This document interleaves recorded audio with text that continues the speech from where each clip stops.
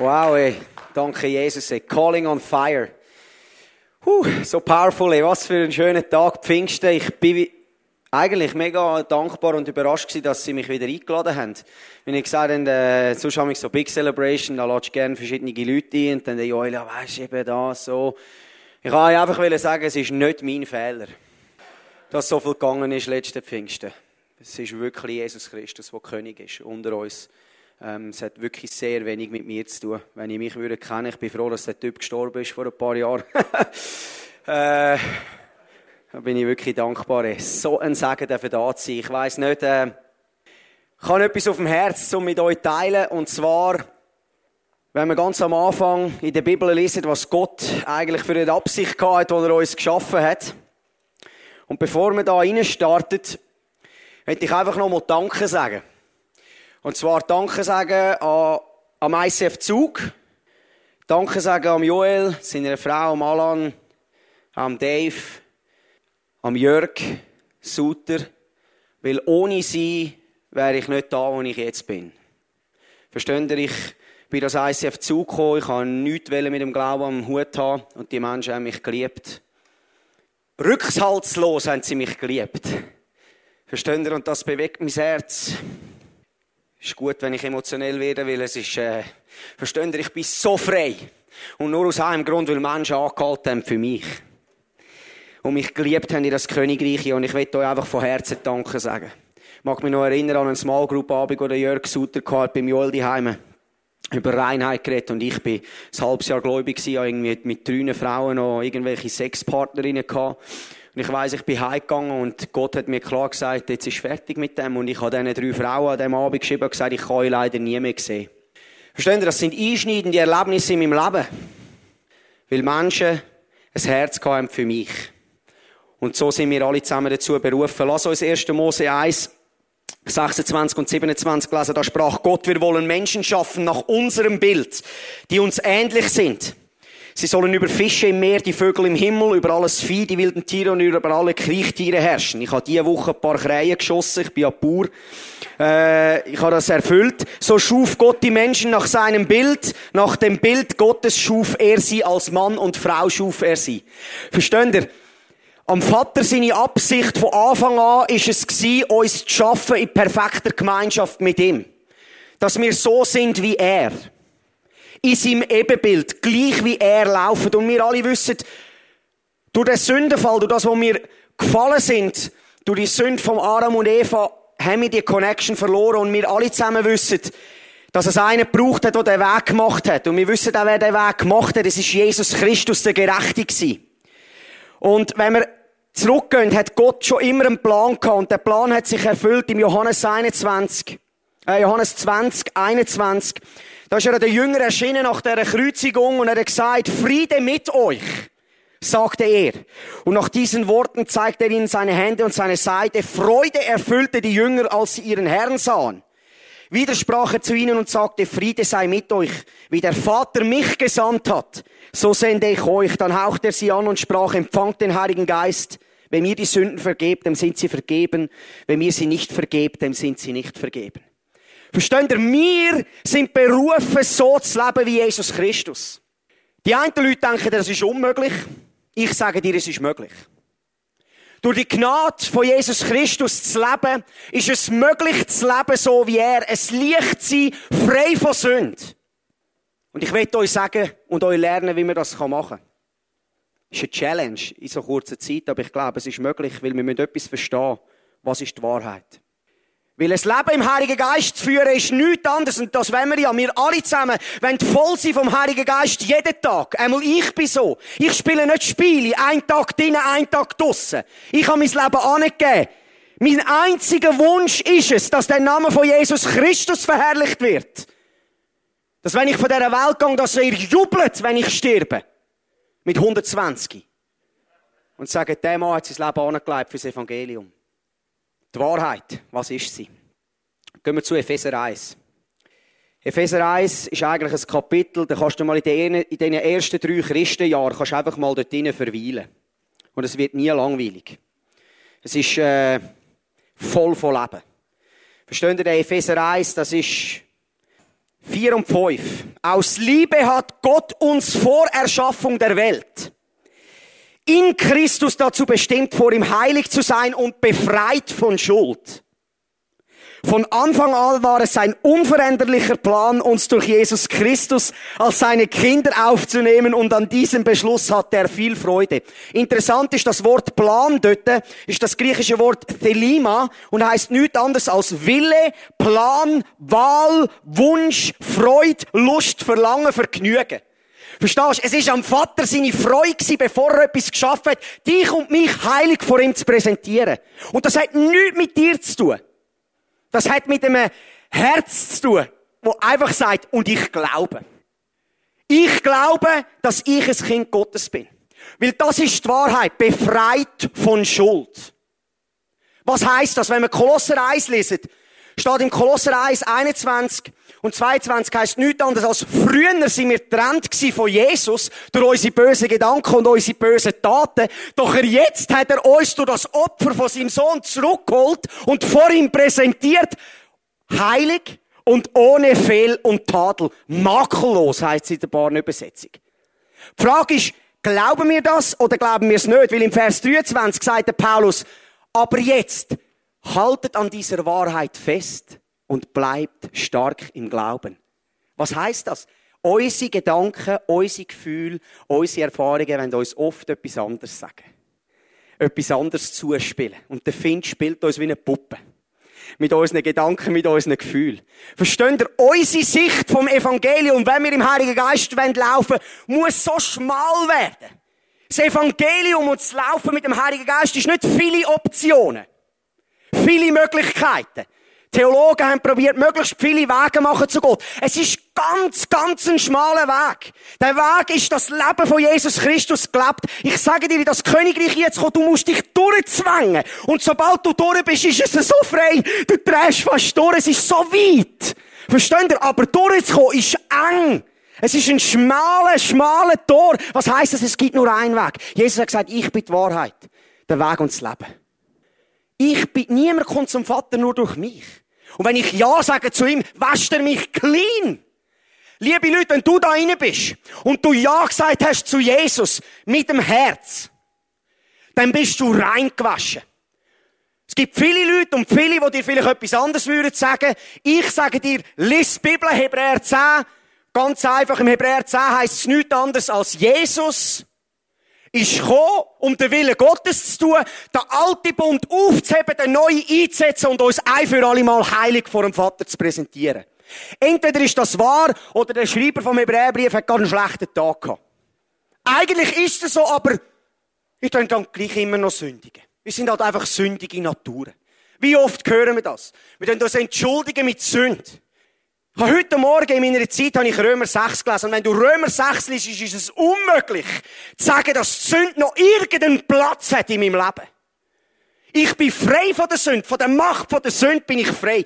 Römer 6,11 heisst, ich halte mich tot für die Sünde, aber lebendig in Christus Jesus. Verstehst du? Entweder sind wir ein gerechter Baum und ein gerechter Baum produziert gerechte Frucht, oder wir sind ein sündiger Baum und wenn du immer noch denkst, du bist ein sündiger Baum, wirst du automatisch Sünde produzieren, weil ein Äpfelbaum muss sich nicht anstrengen, Äpfel zu geben. Oder hast du schon mal einen Äpfelbaum gesehen, der plötzlich Riese dran gehangen hat? Versteht ihr? Aber das ist der Weg, die Wahrheit zu sehen. Ich sehe die Wahrheit so, wie Gott mich sieht. Und ich kann wirklich frei werden. Und du sagst, ja, können wir dann noch weiter sündigen? Römer 6 heisst es ganz klar, was sollen wir denn noch weiter sündigen, wenn uns Jesus Christus erkauft hat? Die Sünde hat ja keine Macht mehr über uns.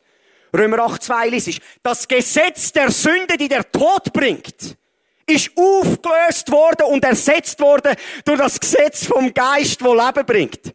Entweder du willst am Buchstaben dienen oder du dienst am Heiligen Geist und lebst wirklich frei. Die Sünde hat gar keinen Platz. Dein Gewissen ist rein, es ist unmöglich. Und du sagst, ja, aber ich fühle mich so angeklagt. Ich gehe da und dort rein. Ich will dir sagen, wie es du machst. Du merkst, Scheibe, ich habe etwas gemacht, das ist so nicht mein Naturell. Sagen wir, du hast jemanden zusammengeschissen, jemanden angeschaut und du laufst weg und du weißt genau, das war jetzt Kabis gewesen. Viele Christen laufen dann so, vielleicht einen halben Tag, 2 Tage, 3 Tage um. Gott kann nie mehr etwas mit mir anfangen. Gott, ich bin so ein Schlechter, ich werde es nie schaffen. Was ist das? Komm, mit mir kannst du es sowieso aufgeben. Versteht ihr? Aber weisst du, wie ist es richtig zu reagieren? Vater, ich danke dir, so viel Mal bin ich zu mehr geschaffen, als was ich jetzt da gerade rausgelassen habe. Vater, ich danke dir so viel Mal, dass das nicht mein Naturell ist. Ich will das nicht mehr. Verändere mein Herz. Und das machst du, wenn niemand schaut, die Heime, wenn du deine Türen zumachst. Wenn niemand schaut, gehst, Vater, danke so viel Mal. So und so, wie ich reagiert habe. Das bin absolut nicht ich. Du hast mich heilig, ohne Fehl und Tadel geschaffen. Lass mich das auch ausleben. Verändere mein Herz. Verstehst du? Das ist wahre Umkehr. Nicht auf den Knie rumrutschen und dir auf den... Das macht der Find. Scham, Anklage. Das kommt vom Find. Das ist der Teufel. Wenn du Johannes 8,44 liest, heisst es ganz klar, der Teufel hat von Anfang an gelogen. Jesus hat dort mit den Pharisäern einen geilen Fight gehabt. Und Jesus ist einfach so klar gewesen. Jesus hat gesagt, ihr habt den Teufel zum Vater. Weil der Teufel hat von Anfang an gelogen. Er war ein Mörder von Anfang an. Und in ihm ist keine Wahrheit. Verstehst du, wenn du da rauslaufst und einen Gedanken hast, der dir sagt, ich werde es nie schaffen, ich bin nichts wert, musst du einfach eins wissen, der kommt nie vom Vater im Himmel. Nie! Entweder kommt es direkt aus deiner Seele, oder es ist etwas Dämonisches, das von außen probiert reinzugehen in deine Gedanken. Und da muss unser Blick so klar sein, wenn du Matthäus 6,22 liest, im Englischen heisst, if your eye is single, your whole body will be filled with light. Wenn dein Auge schmal ist, wenn du einen einzelnen Blick hast, dann wird deine ganze Seele, dein ganzer Körper voll von Leben sein. Was heisst das? Wir müssen einen schmalen Blick haben durch die Wahrheit von Jesus Christus, der wirklich frei macht. Versteht ihr? Jesus ist der wirklich frei macht. Du kannst so frei, ich sage dir, ich bin so gebunden gewesen, Jahre in Pornografie, Jahre Alkohol, Zeug und Geschichten. Und ich habe es nicht geschafft, bis ich begriffen habe, dass ich einen Vater habe, der für immer mein Vater ist. Versteht ihr, das ist die beste Botschaft. Ich kann nicht einmal mir auf die Schulter klopfen und sagen, Dominic, da hast du jetzt etwas super gemacht. Ich will mich hüten, wie der Paulus gesagt hat, ich will mich nichts anderem rühmen, als das Kreuz von Jesus Christus, wo ich gestorben bin für die Welt und die Welt für mich. Hey, das ist eine Botschaft, da bist du wirklich frei. Versteht ihr? Aber wir Gläubigen, und ich treffe viele Christen und ich habe viele Gespräche, wir behalten unser Recht. Es gibt eine Geschichte in der Bibel, in Matthäus 11, wo der Johannes der Täufer hat ja eine brutale Offenbarung von Jesus. Wir haben vorhin schon gehört, dass er gesagt hat, als er Jesus sieht, als er das erste Mal sieht, ist er zurückgegangen im Wasser und er hat gesagt, siehe das Lamm Gottes, das die Sünde der Welt hinvorträgt. Krasse Offenbarung, die er hatte, oder? Also der hat den Durchblick gehabt. Was für eine Prophetie, der hat gewusst, okay. Alle anderen haben wahrscheinlich gedacht, hey, was, und er ist so klar gewesen, er hat gesagt, das ist das Lamm Gottes, das die Sünde wegträgt. Gehen wir mal Matthäus 11 lesen. Da ist er ins Gefängnis gerührt worden vom Herodes. Wartet dort. Wahrscheinlich hat er gewusst, dass er nicht mehr so lange wird leben. Wahrscheinlich hat er gewusst, dass irgendwann werden sie ihn töten. Ich nehme an, das hat er gewusst. Und plötzlich sind die Umstände nicht mehr ganz so rosig gewesen.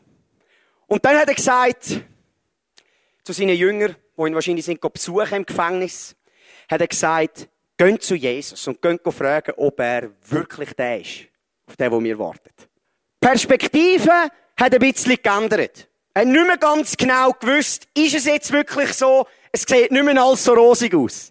Verstehst du? Er ist dort im Jordan gewesen, er tauft und die Leute sind gekommen, es ist alles gut gewesen. Er hat so einen klaren Blick auf Jesus und plötzlich sind die Umstände nicht mehr ganz so gut und plötzlich ist der Blick zu Jesus und was er eigentlich will machen, nicht mehr ganz so klar.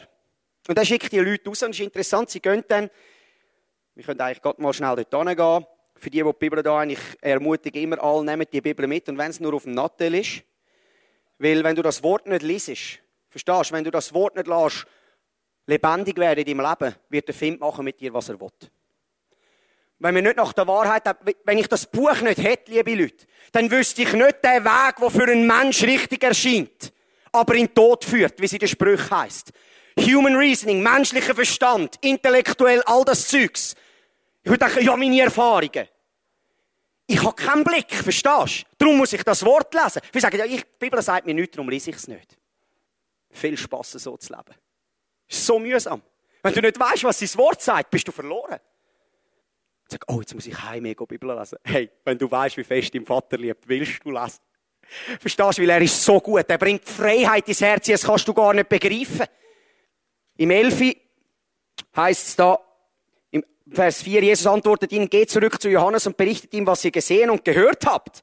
Blinde sehen, Gelähmte gehen, das seid ihr an Jesus zu deinen Jünger. Aussätzige werden gesund, Taube hören, Toten werden zum Leben erweckt und den Armen wird die gute Botschaft verkündet. Und jetzt kommt das Interessanteste und, glaube ich, das Wichtigste in dem Vers 6. Und sagt ihm weiter, Gott segnet die, die keinen Anstoß an mir nehmen. Was heisst das? In letzter Zeit oft, wenn ich neu mit rede ich über das, weil ich sehr oft Leute sehe, die ihr Recht behalten. Und verstehst du, wenn wir Ja sagen zu Jesus und unser Leben angeben, heisst das, dass wir sterben. Nicht mehr ich lebe, sondern er lebt in mir. Und das ist wahre Freiheit, sich selber aufzugeben. Aber wie viele Leute haben Erfahrungen gehabt und der Ton, wir sind der Ton geschaffen vom Schöpfer. Der Ton zieht den Töpfer in den Richterstuhl und sagt ihm, wie er es müsste machen. Versteht ihr? Unser Recht aufgeben. Was sagt Jesus? Kommt zu mir, alles wird gut, ihr seid gesegnet für den Rest von eurem Leben und ich mache euch alle Sorgen weg. Versteht ihr? Wir haben es reduziert zu einem Gebet beten und irgendeinisch, wenn dann mal Trompeten losgeht, dann kommt noch ein Bus und holt uns noch ab, dass wir im Himmel sind. Was für ein Kabis. Jesus hat für viel mehr gezahlt. Jesus hat gezahlt, dass wir so laufen können in der Kraft wie er heute und jetzt. Für das hat er gezahlt. Und nicht, dass irgendeiner am Ende der Zeit mal noch ein paar Leute mit ihm im Himmel sind. Er will Kinder haben, Söhne und Töchter jetzt auf dieser Welt. Es ist viel mehr für das, was Jesus Christus zahlt hat, als für einfach, ich bin dankbar, ist unser Leben im Buch von der Ewigen aufgeschrieben und ich werde eigentlich mit ihm sein. Ist es dankbar, aber er hat gezahlt, dass ich jetzt schon so leben kann wie er, dass Menschen um mich herum das Licht sehen, meine guten Taten sehen und mein Vater im Himmel preisen. Matthäus 5. Habe nicht ich herausgefunden. Versteht ihr? Aber dann müssen wir uns das Recht aufgeben. So viele Leute, aber wenn Gott so ist, wenn Gott gut ist, warum lässt er denn das zu? Warum Gott gut ist, warum lässt er denn das zu? Der Vater hat gesagt, the earth belongs to me, but the earth I have given into the hands of men. Der Himmel gehört mir, aber der habe ich in die Hände der Menschen gegeben. Und dann machen wir irgendwelche Kabis aus unserem eigenen Ding raus und dann fragen wir noch, warum das Todesresultat ist. Wenn der Vater nur Gutes gibt, lies mal Jakobus, alles Gute kommt vom Vater vom Licht, der nur Gutes gibt. Jakobus 1. Das Gute kommt nur vom Vater. Da gibt es noch Leute, die sagen, Krankheit kommt von Gott. Und Krankheit braucht Gott zum Charakter bilden. Ich bin froh, dass Jesus Christus nicht mit dem Buch umeinander gelaufen ist. Wenn die Leute zu ihm gekommen sind, du, nein, Entschuldigung, kann ich nicht. Ich habe zu wenig glauben. Das geht nicht. Versteht ihr? Jesus Christus ist pure Liebe. Wenn er Leute angelangt hat, ist immer etwas passiert. Nur weil es unsere Erfahrung ist, können wir es noch lange nicht das Buch umschreiben. Das ist eine gute Botschaft. Versteht ihr? Weil es macht frei. Aber wenn wir an unserem Recht behalten, versteht ihr eins? Ich habe 2 Mädchen. 1 und 3. Das 3. ist unterwegs. Praise Jesus. Wenn morgen meine 2 Mädchen von einem Lastwagen überfahren werden und sterben, kann ich am Abend vor meinem Vater sein und sagen, Vater, danke vielmal fürs Leben. Danke für die 1 und die 3 Jahre, die du mir geschenkt hast mit meinen Kindern. Ich will an den Platz ankommen, wo ich das kann. Versteht ihr, dass ich das Leben nicht mehr so hebe? Was? Tod, wo ist dein Stachel? Tod, wo ist dein Sieg? Versteht ihr? Ah, that's a good message, hey. Wenn du das lebst, dann bist du wirklich frei. Dann kommt es nicht mehr darauf an, ob dein Tag gut geht oder nicht gut geht. Ob du einen gesegneten Tag hast oder nicht einen gesegneten Tag. Psalm 118, 24 heisst, das ist der Tag, den der Herr gemacht hat. Lasst uns freuen und fröhlich sein ihm. Jesaja 25, 9 heisst, lasst uns frohlocken und fröhlich sein in seiner Rettung. Jeder Tag ist ein Freudentag. Jeder Tag ist ein Tag vom Sieg. Ich sage dir, du sagst, der heutige Tag ist so schlimm gewesen. Wenn deine Perspektive und dein Motiv falsch ist, dann ist das Leben schwierig. Aber wenn die Perspektive richtig ist, lies mal Hebräer 12. Hebräer 12, 4 heisst es ganz klar, schaut Jesus an, wie die Menschen mit ihm umgegangen sind. Damit ihr nicht müde und entmutigt werdet. Weil ihr habt im Kampf um die Sünde noch nicht euer Leben lassen. Versteht ihr? Teils Christen lesen diese Sachen nicht gern, weil sie an ihrem Leben noch festhalten. Ich lese es gern, weil es macht frei. Versteht ihr? Wenn ich am Abend kann sagen, heute ist der Tag aber wirklich scheisse gelaufen, dann bin ich an diesem Tag mein Gott gewesen. Dann habe ich mich angebetet. Ich habe mich selber angebetet. Und Jesus hat nie gesagt, wir sollen uns selber anbeten. Er hat immer gesagt, gebt am Vater alle Ehre. Hey, das ist die beste Botschaft. Viele Leute hocken vielleicht jetzt da rein und es zieht sich etwas zusammen. Und ich sage dir, es ist ein religiöser Geist, der dich verlassen für immer und ewig. Versteht ihr? Weil wir haben genug lang Kirche gespielt, wo man von Sonntag bis Sonntag lebt und von Freitag bis Freitag. Und am besten noch ein Midweek-Service, wo wir noch ein bisschen aufgebaut werden. Und dann gehen wir wieder bis am Sonntag. Versteht ihr? Aber das Leben mit dem Heiligen Geist ist viel mehr. Es ist am Montag kommt er und sagt, ich liebe dich. Am Dienstag kommt er und sagt, ich bin mit dir, überall wo du hingehst. Am Mittwoch kommt er und sagt, schau, da und da, kannst du ein gutes Wort sagen, kannst du ein SMS schreiben, kannst du jemandem anrufen, kannst dich verfügbar machen für die Menschen und scheinen in dieser Liebe vom Vater, wo jeder in euch hineingepflanzt hat. Er hat so etwas in euch gemacht, wo nur darauf wartet, zum rauszukommen. Die Frage ist, bin ich bereit, mein Leben aufzugeben? So viel sind wir einfach auf 2 Hochzeiten. Wieso? Wieso nicht alles aufgeben und wirklich frei sein? Wieso nicht? Ich habe einen Freund getroffen, Ende Jahr, Keith Mitzel. Er war 53, drogenabhängig und alles zu Jesus gefunden. Ein 29-jähriger Sohn ist im März vor einem Jahr mit seinem Sohn über die Straße gelaufen. Beide gläubig.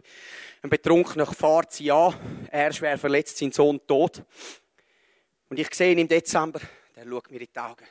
So nimmt er mir an der Schulter. Ich habe nur geweint. Nimmt mir an der Schulter, wo wir am Reden sind. Sagt, ich sage dir eins, ich habe keinen Groll, keinen Hass gegenüber meinem Gott.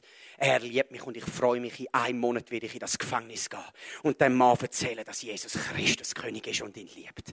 Versteht ihr? Aber wir Christen, wir haben kein Konzept für das. Das ist, weil der Mann sein Leben und sein Recht aufgeben kann, er so reden. Andere wären depressiv 30 Jahre und würden Gott anklagen und denken noch, Gott hat den Fahrer geschickt. Versteht ihr, was für eine Lüge. Der Find ist gekommen, zu zerstören und zu töten, Johannes 10. Gott ist gekommen, Leben zu bringen. Überall, wo er ankommt, bringt er Leben und er will es durch dich machen. Durch dich. Und die grösste Freiheit ist Gott einfach sagen, kannst alles haben. Versteht ihr? Alles. Versteht ihr? Alles. Viele Leute sagen, Tom, du bist so crazy. Wieso bist du so, wie du bist? Ich sage, es ist nicht mein Fehler. Ich habe nichts dafür gemacht, liebe Leute. Das Einzige, was mein Herz anschreit, ist so zu sein wie Jesus. Versteht ihr, wieso können wir nicht einfach alle so sein wie Jesus? Versteht ihr, wie er gegangen ist und wer die Leute geliebt hat? Und wie er angehalten hat und die Dämonen austrieben hat? Versteht ihr, es ist möglich für jeden Einzelne. Die Kraft Gottes lebt in dir tief hinein. Das Reich Gottes, Jesus hat gesagt, schau nicht um, das Reich Gottes da, dort oder dort, das ist in euch drin.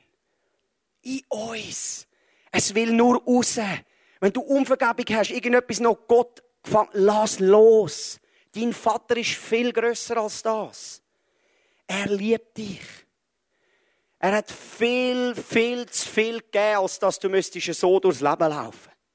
Ich will uns ermutigen, dass unser Blick klar ist für die Wahrheit von Jesus Christus. So oft redet es von der Wahrheit. Und wenn es jetzt von der Wahrheit in der Schrift redet, dann weisst du, es ist Epheser 4, es ist Kolosser 1, es ist Hebräer 9, Hebräer 10. Das ist die Wahrheit. Ich möchte euch ermutigen, viele Leute sind irgendwann mit dem Alten Testament am Lesen.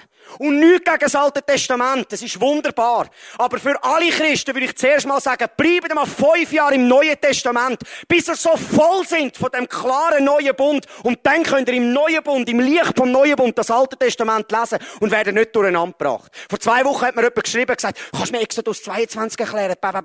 Und dann habe ich gelesen, eine Zauberin sollst du nicht am Leben lassen. Verstehst du? Die Leute, siehst du, die Leute, es ist unglaublich, da gehen sie irgendwo im Exodus etwas lesen, aber warum sagt Gott, wir sollen alle Zauberinnen umbringen? Muss ich jetzt irgendwie, verstehst du? Versteht ihr, was ich meine? Es ist, wir müssen die neue Botschaft, der neue Bund, das vollbrachte Werk von Jesus. Das vollbrachte Werk von Jesus müssen wir verstehen. Wenn wir nicht aus dem schmalen Wahrheit herausleben, macht der Find mit uns, was er will. Wenn wir dann noch unser Recht aufgeben und uns nicht als Sünder sehen, sondern als gerechter Baum, mit dem Vater 1 zu 1 leben und alles zu ihm bringen, wird Gnade in deinem Leben etwas machen, was du selber nie hättest können. Du probierst und probierst, frei zu werden. Ich sage dir, während du Pornografie konsumierst, heb deine Hände und sagst, Vater, danke, dass ich frei bin. What's that for a straight answer? Wenn du frei werden von Zigaretten, wenn du deine Zigaretten im Maul hast und sie rauchst, heb deine Hände und sag, Vater, ich bin für viel mehr geschaffen. Danke, dass du in mir das Werk machst, dass ich frei bin von diesen Zigaretten. Während du rauchst, Du wirst noch erstaunt sein, was die Gnade von Jesus Christus in deinem Leben wird bewirken. Verstanden, dann kannst du dann nicht mehr da sein und auf die Schulter klopfen und sagen, ich habe mich noch ein bisschen angestrengt, heute ein Christ zu sein. Hey, nein. Hey, ich sage dir, hey, das ist so mühsam, hey, wenn du dich anstrengen musst, jeden Tag etwas zu machen, um Gott zu gefallen. Er liebt uns, versteht ihr? Ihr alle sind so kostbar und haben so etwas Göttliches in euch hinein. Und der Heilige Geist wartet nur darauf, euch zu verändern. Er wartet nur um eure Erlaubnis. Ein hingehendes Herz, ich bin da, ich will. That's it. Der Heilige Geist hat mir immer gesagt, glaub ja nie, dass du außerhalb von meinem Sohn Jesus Christus kannst Gemeinschaft haben mit mir. Oh, ich habe immer selber versucht, noch etwas zu machen, Gemeinschaft. Vater, jetzt gefalle ich dir, gell? Und er hat gesagt, glaub ja nie, dass du außerhalb von meinem Sohn kannst mit mir Gemeinschaft haben. Das ist ein straight. Es ist eben wahr. Sonst kommen wir in die Selbstgerechtigkeit ein und denken, wir können noch etwas machen, damit wir Gott gefallen. Hey, Gott hat sich so geliebt, wo du noch ein Sünder warst, Römer 5,8. Wo du noch ein Gegner warst von Gott, hat er schon seinen Sohn als Kreuz gegeben. Das ist der grösste. Viele Leute sagen, Gott liebt mich nicht. Das ist der grösste Liebesbeweis. Dass der Vater seinen Sohn gibt, wo du noch so dagestanden bist. Ich will nichts von dir wissen.